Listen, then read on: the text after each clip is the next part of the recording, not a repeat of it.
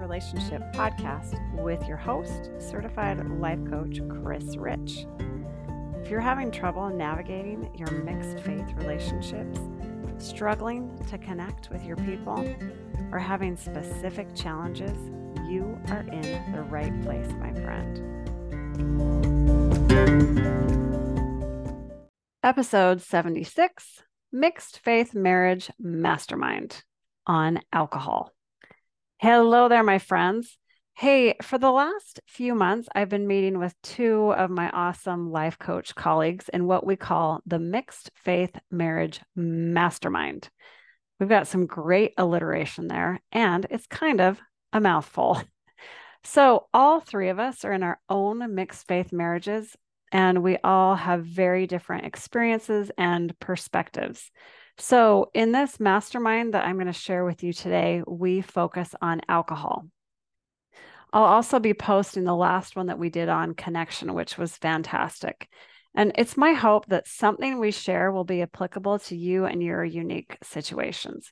So here you go, my friends. Mwah. Welcome, everyone. I'm so excited to welcome you to the Mixed Faith Marriage Mastermind today. I love this group so much. We've got three mixed faith experts. And what do I mean by that? We have three women here with lots of different experiences and perspectives. And all three of us are in a mixed faith marriage and or family. I guess that makes it a mixed faith family. And we are all mothers. We've got kids of all different ages. And so we've got a lot of experience here together. Also, we are all life coaches that have this common goal of helping people to create strong and meaningful connection and loving relationships while honoring our spouse and where they are in their faith journey. So I get so excited. I just have to tell you, I love these women. So I'm so excited to be talking with Suzette and Brooke today. I'm going to have you guys introduce yourselves and tell you who you are and who you work with, and then I'll introduce the topic. Brooke, let me have you start. You go ahead. Sure. So I'm Brooke Booth, and just like Chris said, a certified life coach who works with people in a mixed faith marriage. I also work with people going through faith transitions. They often go hand in hand. I'm one that if I had a philosophy, I would say it's you can have a great mixed faith marriage. I think that's the primary thing I work with people on, is like really just believing that this type of marriage can be a great marriage. And then obviously building the skills and tools to do that. But I think that's it really is possible. I know it's a little bit radical of an idea, but it is possible. Love it. And I'm so thankful for that. Okay, Suzette. So I work mostly with couples. I have multiple different kind of training and certification and specifically working with couples. And I work with all kinds of couples, but people navigating big differences and value differences and trying to learn how to be in partnership as two different people is really the theme of what I do. And I work with mixed faith marriages because that involves a lot of blending and partnering of two different people with two different views and how to make that work. And personally, I have to do that in my own marriage a lot. I am a participating member, but not really a believing member, and blending my views and my husband's views and how we raise our kids in this mixture of what we do as a family is challenging and also really rewarding. And so that's kind of who I am. Awesome. Suzette, I love last time we met how you said this was kind of your experiment with your family. And I have thought about that a lot. It's huge. We don't know how it's going to work out. We're all just figuring this out. Brooke, tell us where you are at with your faith, just so people understand our different perspectives too. Yeah. And I'll actually mention it just a little bit in terms of alcohol. But so I do not attend church.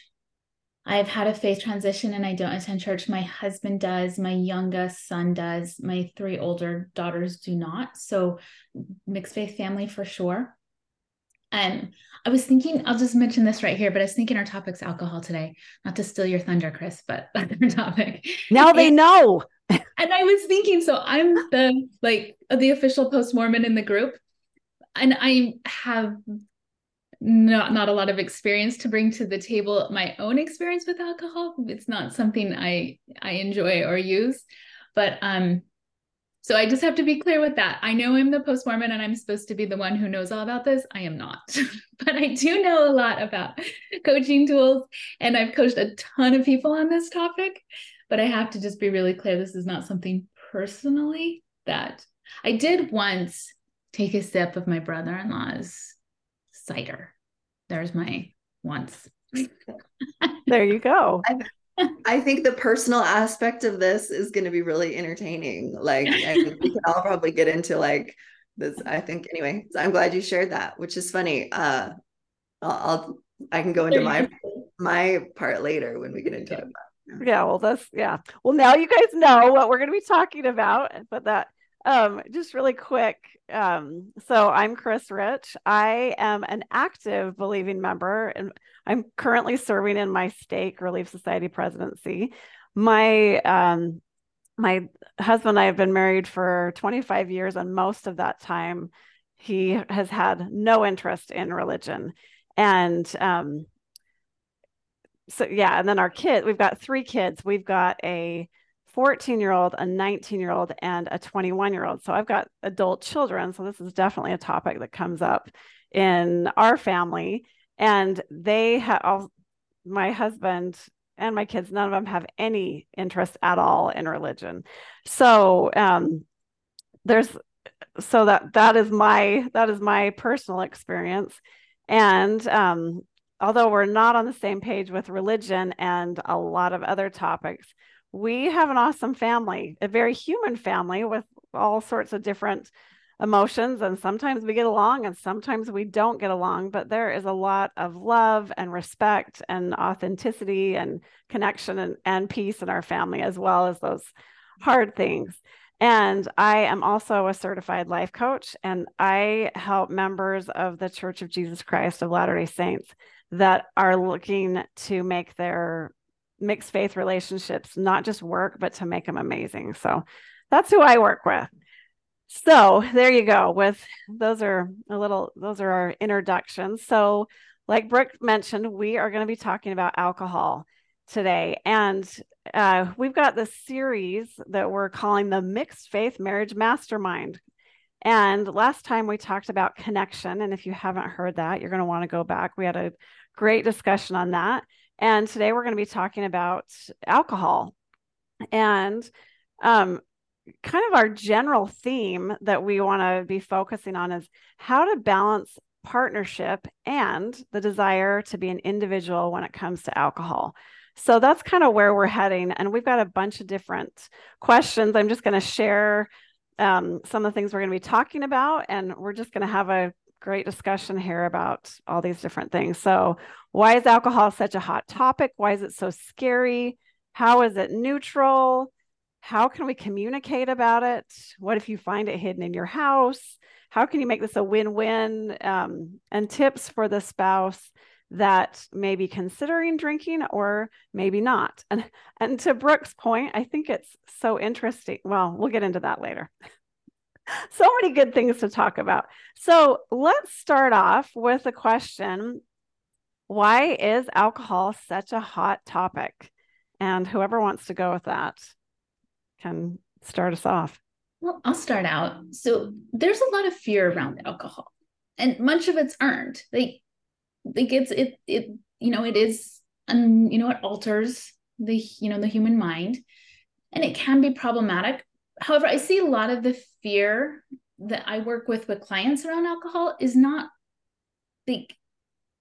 realized. Like, a lot of the fear that I see around alcohol is like what I call like future tripping type fear of stuff happening in the future. Many get so wrapped up in this fear, and it just takes them away into really scary places. They get concerned that their spouse will do dangerous things or make bad choices. They get really concerned about what this is going to mean for the kids. sort of giving the kids permission to drink. And so I see a lot of times, like, I think it's a hot topic because it just really opens the door to this like future tripping, fear based way of thinking about it, which is highly unsettling for you as an individual. But, you know, there's ripples of that in the relationship. So like when we go into the future and we future trip and our fears, like that's a scary place to be. We're in this like Wild West, unknown alcohol, like scary place. And I think that's one reason it's a hot topic. I think there's a lot of messaging too in the LDS culture that feeds into that, for good or ill, that makes it extra scary. But I think it's like we're talking about fear of the unknown here, because we don't know what our spouse is going to do. We don't know how their body's going to react to this. They don't know. Like there's just fear, and can really be paralyzing for a lot of people when they face that. I can say, because I work with couples outside of, you know, the LDS faith. I work with just couples in general, and alcohol is a hot topic outside of mixed faith marriages too. Like a lot of marriages struggle with, you know, people acting in ways that are detrimental to the relationship with alcohol. I think the unique part about mixed faith marriages is you're dealing with problems even with responsible alcohol use. That's like the unique piece in mixed faith marriages. Like outside of mixed faith marriages, it's kind of a big deal when people are acting irresponsibly with alcohol and it impacts the family. In mixed faith marriages, it's often even just the thought of drinking or having a drink or responsible use is still affecting the relationship. And that's a really unique part that I find it's really interesting. But yeah, I think it's a hot topic for good reason. And I think for me, it's fascinating because alcohol is a huge part of the culture outside of the church. That, you know, like if you look at members of the church and the whole world population, there's not a lot of us compared to everyone you look at. And alcohol is definitely a part of life outside of the church. So I think that there's definitely this within the church. There's definitely this is right and this is wrong. Drinking is wrong. Living the word of wisdom is the right thing to do. So I think it's definitely, yeah, they're just like putting it in that perspective, I think can be an interesting thing. So definitely a hot topic. And Brooke kind of mentioned this a little bit with why it's so scary. And I'm gonna start off with this. Well, so we are all aware of the word of wisdom, that there are certain things that we consume and certain things that we don't consume. And I think for me, I grew up, well, for all of us, because we all grew up in the church, we grew up believing that alcohol is bad. And we all have either our own personal experiences with alcohol that, you know, like maybe I do confess I did taste, my brother let me taste like a cooler once. And I think I literally like stuck my tongue in like that and just taste it. So that is my experience with alcohol. So we have our own experiences or lack thereof. And then also, I think everyone knows someone that has been really affected by alcohol. Maybe they know someone that is an alcoholic or that they've experienced some really significant trauma. So I think that is one thing to, to pull in to think about that. So when you're in a mixed faith relationship and this is something you feel like you're on the same page, like no alcohol, and then this door opens up, it's kind of like this rug just gets ripped out from under your feet and thinking like, okay, so maybe you don't believe in you've left the church. What else could that mean? Where else could this take me? So I know, yeah, it just felt like that rug had just been ripped out. And a lot of my clients share that same feeling as well. So it's like actually you think a trauma response, like this panic, this fight or flight that when we hear about alcohol. So it's definitely something that can be scary. Okay, what are your thoughts about any additional thoughts on why it's so scary? No, I agree with all of that. And Brooke, I like your word future tripping. And yeah, it's this is a no thing and this is bad and oh, all the bad things that could happen. And there's some reality to that. And I think that's where we have to have some self-compassion. Like for people who are dealing with this, okay, now alcohol might be part of maybe my spouse or I want to experiment with alcohol. Like that's a lot of stuff to process. So just having compassion, like there's good reason to be afraid because people, it can be abused. There's reasons that this is hard and difficult and frightening and scary. And just like be compassionate. Like, yes, this is really hard to do, to take all of this in and deal with all of this suddenly sometimes for people. I'll piggyback on that because I think this is an opportunity to like find out why it's scary for you. Like why is it so scary is the question we're talking about. And I think this is very individual. Everybody has their own lived experience, their own messages they received. And so I think this is an opportunity for, when this is something you're faced in your marriage, why is this scary for you as an individual? What is the story you're telling yourself that's making it scary for you? It's going to be very different for different people. And so it's going to have a different approach. And I love the idea of approaching whatever it is with compassion, like Suzette says. But is it because you see it as immoral, because it's against the word of wisdom? Is it because you're afraid they'll be an alcoholic? Is it because you're afraid it'll ruin the family? Is it afraid because you think they'll hurt you or you'll be hurt? Or whatever, like what is your version of scary, and can you be familiar with that and be aware of that and create awareness around it so that you can start to decide if that's a good reason for you, if that makes sense, if that's a place you want to stay indefinitely. And all I'm saying here is like this is a great opportunity to build awareness around why it's so scary for you, if it is. I love that because I think they're, growing up thinking this is bad. So there's definitely that. But then, yeah, all those other reasons that we may have about that. And this, I think, leads us into the next question. So, as life coaches, we help our clients that are experiencing a circumstance or a situation in their life. One of the things that we try to do is help them to see how that circumstance is neutral. And what I mean by that, with alcohol, the topic of alcohol or drinking alcohol, obviously alcohol affects what your body does, but we call a circumstance a neutral circumstance, that it can't make you feel anything at all until you have thoughts about it. So let's talk about this. How is alcohol neutral? And this took me some work to recognize that it is. So what are your thoughts on that, you guys?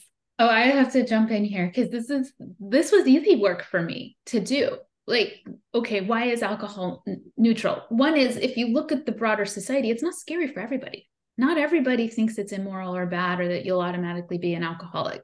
Like, to me, that indicates that like you take the circumstances you're saying, Chris, of alcohol, people have all sorts of different thoughts, all sorts of different stories around it. And they're not all, this is bad and dangerous and people will be alcoholics or whatever it is. Like there is a whole world of options here.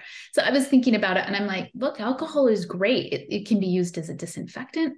Like it can just be a thing on your shelf in your pantry and it can mean the same thing as having a box of crackers. I think if that's what you want to assign to it, but it's just like a thing you use. Like it's the same as oven cleaner. Oven cleaner is like neutral and it can be a wonderful thing to clean your oven with. And if you use it to brush your teeth, that's a really bad idea, but that doesn't make it inherently evil or wrong.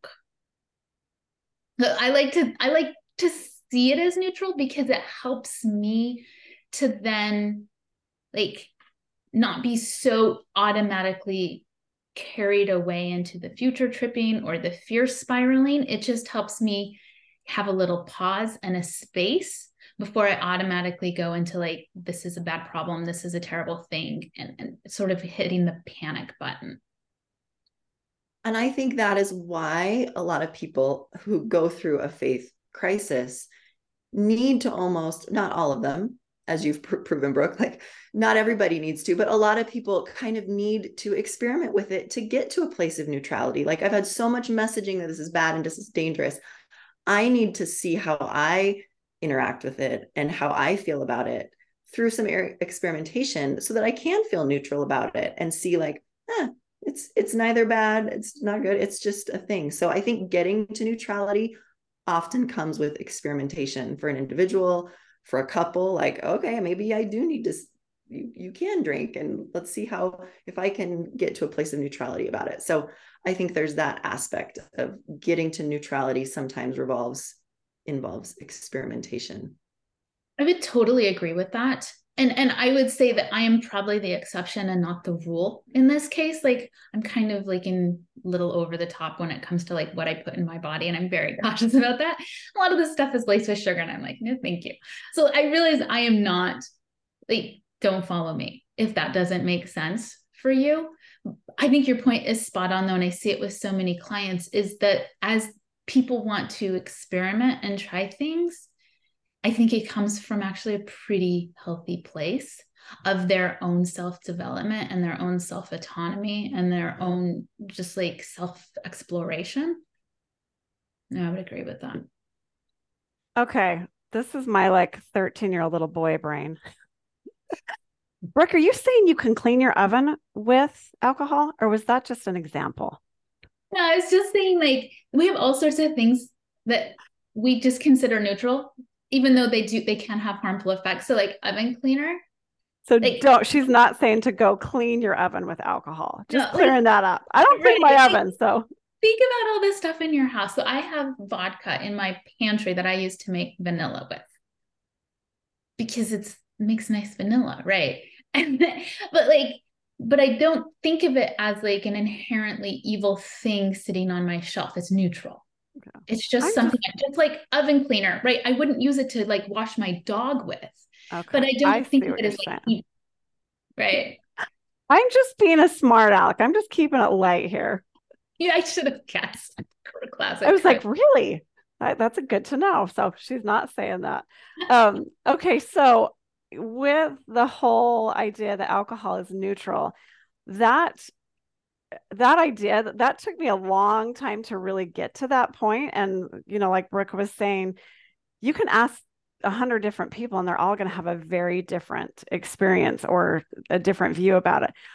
When I was talking to another parent in my town, and I was so worried.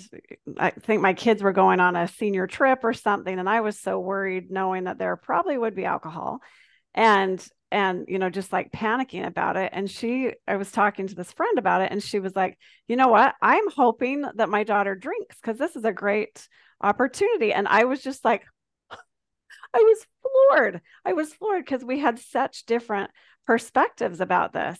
And I think another thing that I want to point out that alcohol is neutral. It can't make you feel anything until you think a thought about it. I'm not saying consuming it, but the actual subject of alcohol. But I don't have to be neutral about it. For me, alcohol is not something that I ever want to consume or plan on. And I don't need to get to this spot where I'm just like, I love alcohol. This is fantastic. I think it's just interesting that we get to, it's a neutral thing that we get to choose what we want to think about it and how we want to feel about it. But that took me some work realizing like, I really, that's something that I don't know that I'm ever going to feel good about. And that's okay. It's totally okay that I don't have to change who I am or what I want to do and feel neutral about it. It's just, I get to choose how I want to think and how I want to feel about it.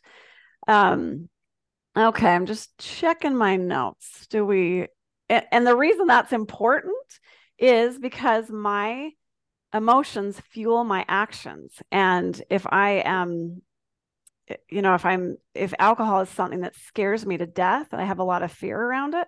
as a parent or as a partner, I'm going to show up differently if my actions are fueled with fear. So I just want to know that that is an option that is available. So, any other thoughts on that, my friends? Well, I just think the partnership aspect of that, since that's kind of what we're working towards, is like you were saying, you know, I don't want alcohol. It's not important to me. I don't have to love it. And I think we have to grant always grace to our partner who's trying to figure themselves out after a faith crisis. That is an identity shift. So when somebody's having to rebuild their identity, and they're having to kind of figure out, well, now what is my relationship to alcohol now? Do I want it? Do I want to be a social drinker? Do I care? And granting other people the chance to figure out their identity and their beliefs around it again, because it's shifting for them. So, you know, I can speak to me personally that it wasn't an important part of my identity formation. And then it did become an important part. Like, okay, I've always been told what my relationship to alcohol should be. I really want to decide that for myself. And that was a shift. And I really had, and I did some experimenting and came to the place of like, so now I can really say like, green tea is my caffeine of choice, and good red wine, good white wine, I love in certain contexts to enhance experiences.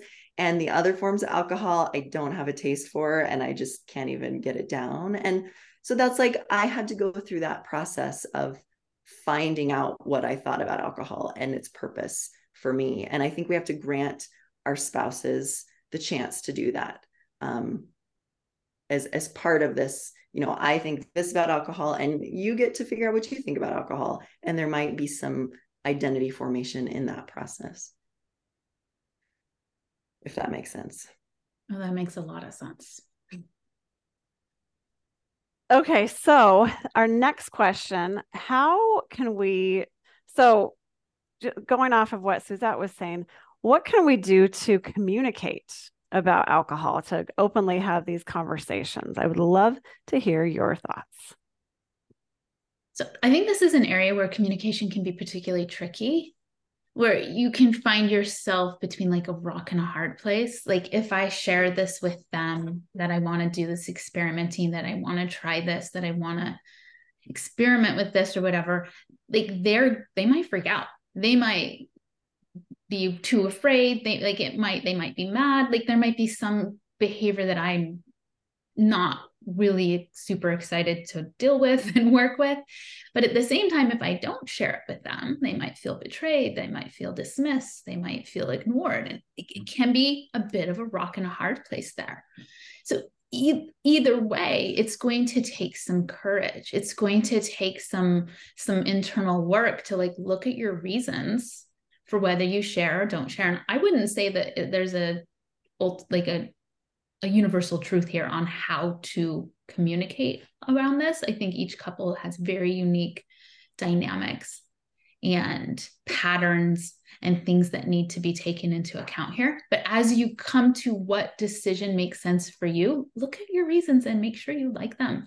Make sure that they're in alignment with your values and how you want to be showing up in this relationship and the kind of relationship you want to have with your spouse. And so I don't want to be like prescriptive here, but this is going to take a little bit of work on your, like whoever in the partnership wants to talk about this. It's going to take a little bit of work, and it's going to take a little bit of time to figure out how is the best way to communicate about alcohol. Yeah, I think I could talk about partnership all day long. And I think if you're committed to partnership, you're committed to understanding that your actions impact the other person always. And you always have to be aware of that. And it's so communicating about it is a respectful thing to do if you're focused on, we have a partnership here where I impact you. So, I mean, I'll share a lot of personal stories today because it might be helpful. So for me, when I came to the place of like, I really want to understand and figure out what my own relationship to alcohol is, like, I had to really communicate that and do whatever I could to make sure that was an emotionally safe thing for my husband, and say like, I'm not going to go out and drink. Like I'm all I want to try a margarita. That's all I want to do. I want to try like a glass of Chardonnay. Like I just have this bucket list of I want to try these things. How do you feel about that? How does that like, does that bother you? I don't have to do this now. Like, let's talk about it. And so we talked about it and figured out like what worked for him and for me, which kind of gets into what you were wanting to talk about, Chris, about like how to find win-wins. But I think communication is, here's what's important to me, but I don't have to act on it right away. And I don't have to do it all my way. Like, what do you think? Like, just that kind of transparency, like, let's figure this out together, creates partnership and emotional safety, which I think is always the goal, is emotional safety as a couple. I would totally agree with that. And I would also say not all couples are in a place where they can actually participate in a partnership. And Sure. I am a big fan of partnership. I think it's a beautiful place to be.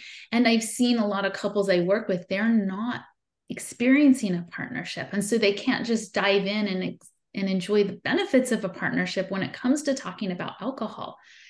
Yeah. Something else I see is like, I would say work toward a partnership. That's my value, is to have a partnership kind of relationship. But I also recognize that's not everybody's ideal relationship. And there is privilege in having that established already with your spouse, especially in a situation like this, especially when talking about something like alcohol.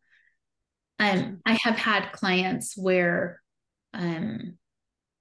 it's really challenging talking to their spouse about it because there was no quarter, like there was no room for negotiation. There was no room for discussion like you're talking about here, Suzette, right? I'm thrilled you and your husband could discuss it, but I don't even know how many clients I've worked with and there was no negotiation space there. Right. And that's problematic, right? Because couplehood should always be about negotiation and win-win. And I think that should be like, yeah, if you're not at a place where you can do that, then you shouldn't be dealing with the alcohol issue yet. You should be dealing with the fact that like we can't talk openly. We can't find win-wins. Like that's, yeah, totally. Like then you might need to take it down a notch and be like, okay, we're not even going to deal with alcohol right now. We're going to deal with the fact that there's so much rigidity that there's no room for like anything in the middle. Totally. Yeah. And there might be work I'm sorry, Chris, there might be work on somebody's part to like address their own fears and scary stories around alcohol before the couple can have that partnership discussion. It's like like I sometimes say when there's an issue, like maybe we need to step back and resolve something before we can come here. And I think that's exactly what you're saying, Suzette, is like, okay, where can we get purchase here? Where can we find, like, where do we really need to be starting? And sometimes it's not in the alcohol discussion. Yeah. I think one of the big things when alcohol comes up, I have a lot of clients that have come to me and said, there was no communication. It was just like, I just found this, or my husband was drunk, or maybe they did have a conversation. I think one of the big things that we need to do is to allow those emotions, because there's going to be fear. There's probably going to be anger, some betrayal. So when those emotions come up, that it is so important to let yourself feel what is coming up for you. And going back to Suzette, I look at you and just think, wow, how beautiful that you're in that spot. I love that is your experience. And that has not been my experience. Well, in some ways it has been my experience, but I think one of the big things and I'm talking about with my kids are older. So, like with kids and husbands, when people do come and share like, hey, I'm thinking about this, I think it's so important that we can not freak out. And I'm just going to be honest, I've freaked out. I've learned this the hard way. I've done it the wrong way most times, but I'm getting better. But, when my kids come to me and say something, sometimes it shocks me and I just think, oh my word, this is not what I want. And I get scared. And I want them to be able to come back and talk to me. So I think with that, as we're learning to communicate, to really get curious and to ask questions, and definitely to allow those emotions, but I may need to go and allow my emotions on my own or with a coach or have that time, and then go back and be able to have a conversation and ask, help me understand, what does this look like for you? What are you, and like with Suzette, she just had like a bucket list. And I we jump to that, we catastrophize and we think, oh, they are for sure going to be an alcoholic. They are going to do this, this, and this. And I think it's good to be, if we can, to ask those questions. Help me understand, what is this? What do you mean by this? Like, paint this picture for me. What are you, what does this look like for you? I think those are some good questions, because we assume that all of a sudden that they're going to quit their job and they're going to be a bum and everything's over, which may not really be true. So I think just having, one of my favorite questions that I like to ask is this going to build a wall between us, or is this going to be a bridge? Is this going to be so just, I like to think of that when I can. And like I said, I have not done this perfectly. I've messed up a lot, but I wish in a lot of cases I would have thought about that when I was having the conversation. Well, and I just want to add, like, because I'm sharing my story, it makes it sound like, oh, this went so smoothly. It is the result of a ton of work that I've done with how to communicate. So when I approached my husband, it was done slowly over time and with so much safety. Like, I care about you. You're my priority, and the kids. I want to know how you feel about this. Here's what I'm thinking. I'm open to your thoughts, right? I think the art of communicating is what allows partnership to happen. And again, so couples who aren't able to communicate in that way, like, yeah, you got some groundwork to do first. So. And if you need help with that, go talk to Suzette. Or Chris or Brooke, right? We all yes.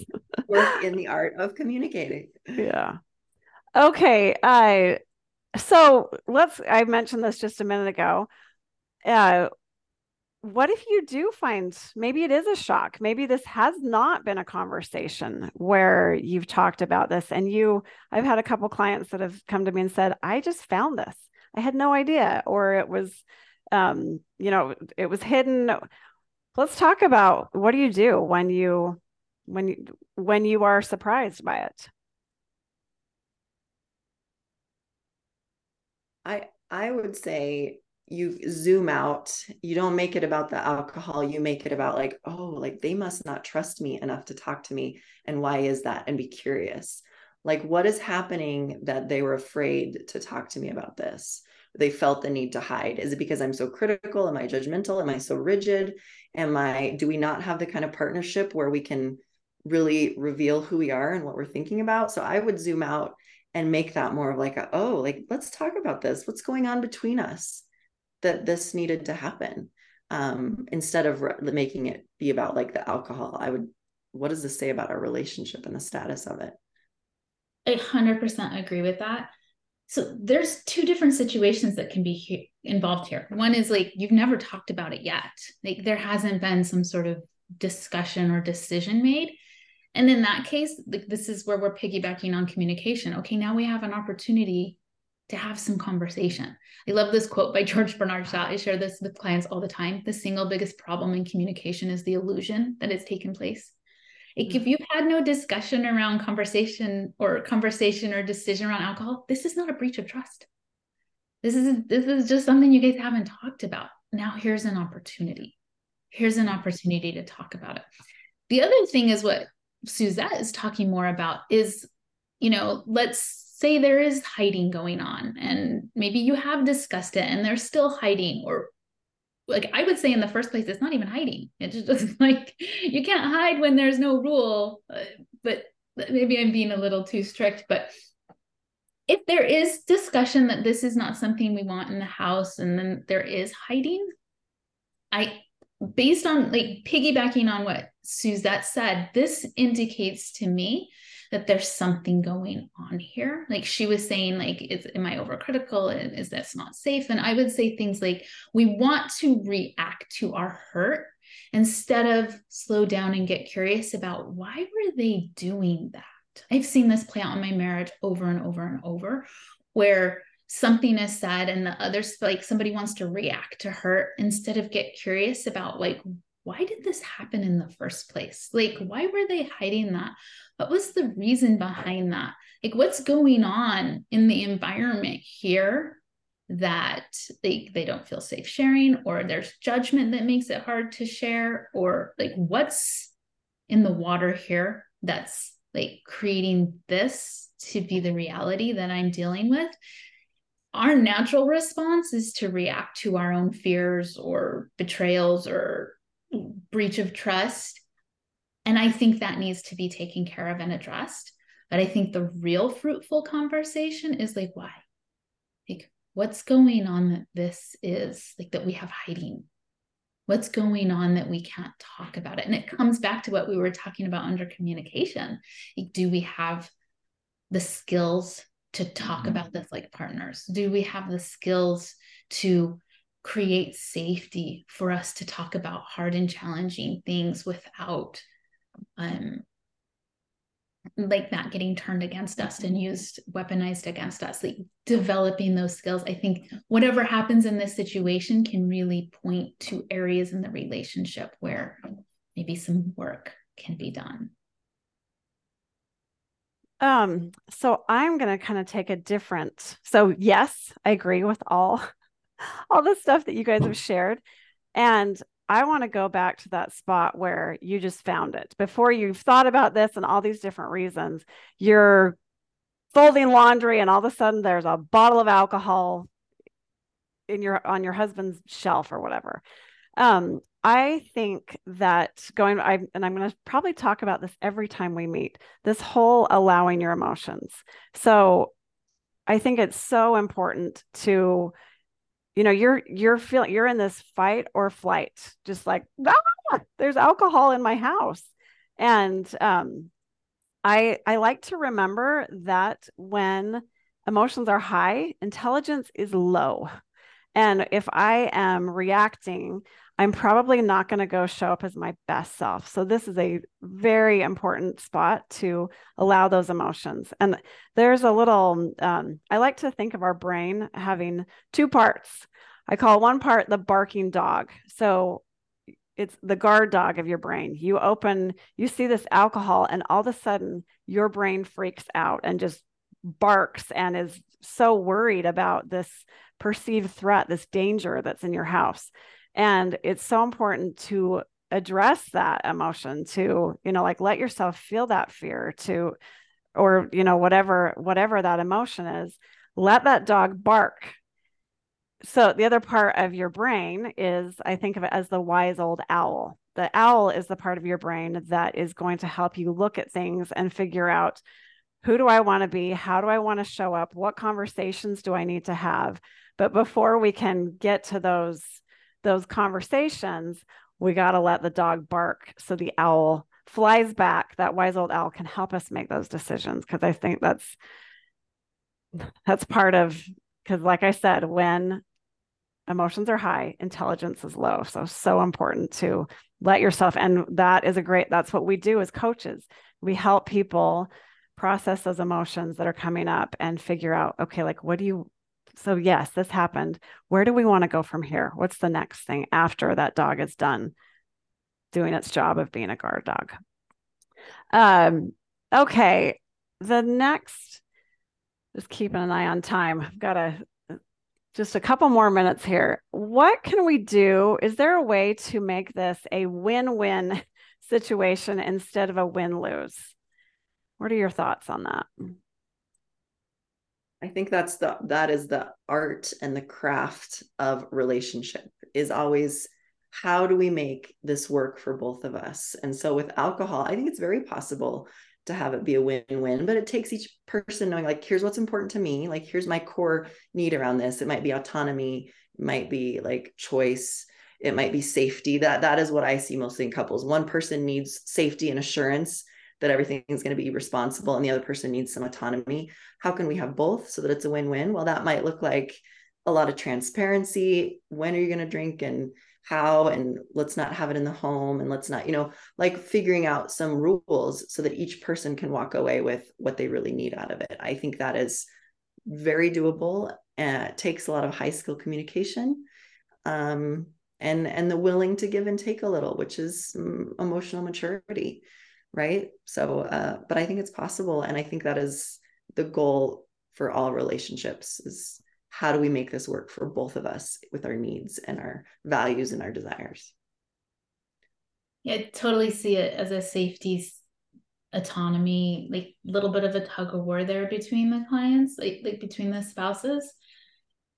But I think that's where the win-win can be found. Like, how can we use this as an opportunity to connect and build this relationship, to honor your needs for safety, to honor your need for autonomy? How can we build our partnership in this regard instead of what I call like throwing the grenades? A lot of times we like to throw grenades into our relationship. And like, this is the great opportunity. How can we like build on these skills that are vital to so many areas of a successful relationship? I think it's a great opportunity. I was thinking with my, my kids are adults, and I have found that sometimes this is a stretch for me. I'm just going to be honest here, but I am so thankful that my kids are, so I still don't like alcohol. I'm sticking with that. It's not I don't think I'm ever going to love it, but I do appreciate that they are open with me and they talk to me about it, and they are, I can see that they are doing their best to be responsible. And I really appreciate that. So looking for, how is this? I don't love alcohol, and I can see that they are, trying to be responsible and communicating that with me. So I really, really appreciate that. So I have to kind of work with that, but I'm thankful for that, that communication. Okay. So the other questions that I wanted to ask: tips for spouses who want to drink, and also tips for spouses that don't want alcohol in the home. I'm going to share one just really quick. I think that it is so being the spouse that doesn't want, and that's actually not, my husband doesn't drink either. So I think that's one thing to think about, that just because someone has left the church, it doesn't mean that they're going to drink. They definitely might, but I think that's, having that conversation. But it's important that when alcohol comes up, our brain is very black and white. It sees things as it's either this or that. It's either you follow the word of wisdom or you're an alcoholic. And I like to show my brain that there's a lot of other options in between. And it definitely takes some work, but just showing my brain that, okay, so yes, that could, and acknowledging that, like, having compassion. Of course, I'm scared about this. I've got good reasons to be scared. And looking at all the different things, like, what, maybe they're going to just drink occasionally. Maybe they are going to drink responsibly. Maybe they're going to drink and realize, like, I don't even like this. There are so many options. So I just want to show my brain that I don't have to have this black and white, all or nothing mentality. So that's a big place where a coach can help you to look and, like, let's look at the other options that are possible. What else could be possible around this? I think this is an area where like requests and boundaries make a lot of sense. Like, I'm a big fan of like, hey, I don't, like, being really clear about what your requests are so they can be put on the table. And maybe it's like, I don't want you to drink in front of the kids. That's something I've heard a lot from clients. I don't want you to drink in front of me. I don't want you to drink in the house. Or I do want you to drink in the house. I don't want you drinking outside of the house. Like, whatever those requests may be. Or the request could be, I want to experiment, and like, and I want you to know, like, there's the requests, like, we do not utilize requests enough in relationships. I would say increase that exponentially here. And this is really another way of saying talk, like talk more about it, engage more on this. And then there's like the boundaries. Like if this is really a deal breaker for you, if this is really a non-negotiable for you, you're going to need to learn how to talk about that and communicate that. Because I'm guessing your spouse doesn't cares about you, does care about you. They don't want to hurt you. They don't want to just steamroll you here. And a lot of times we just need to talk about it.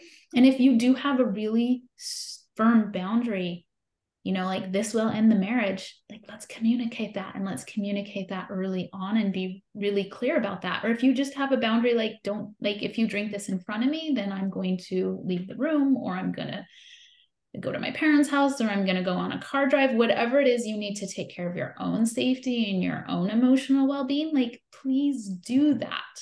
I think sometimes we're just so triggered by it all that we don't think in terms of, okay, what are my requests and what are my boundaries, and how can I take care of myself here? And how can I keep communication open and flowing here? I got to give a quick 1 minute warning because I got to hop on another call. So Suzette, give us your last little thought. I'll make it quick. I totally agree, Brooke. And I also think give each other grace. That's my tip. You are dealing with a complex human process of being an individual, identity formation that goes throughout life. That's huge for somebody who's deconstructed their faith. So give grace to the fact that there needs to be identity formation, and give grace to the fact that partnership is essential and hard. And this is a messy thing. Identity formation versus partnership. Give each other grace. That's my tip as you navigate that and communicate it and figure out what that's going to look like, that balance, and in your particular unique situation. It's hard and it's beautiful. And when you can do it, find that balance of partnership and identity formation. It really unlocks intimacy in the relationship. It's really beautiful.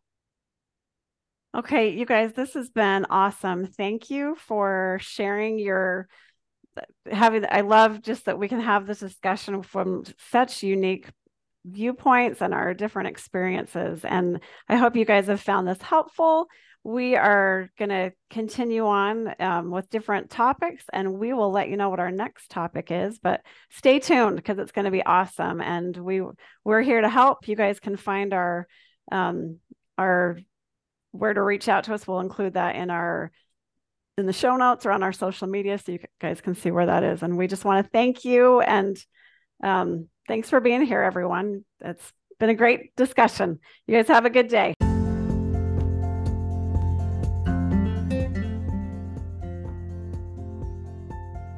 You don't have to be on the same page with religion to have a great relationship. If you are feeling stuck in all the emotions that are coming up for you in your mixed faith relationships, or are looking for tools to help you move forward, I can help you.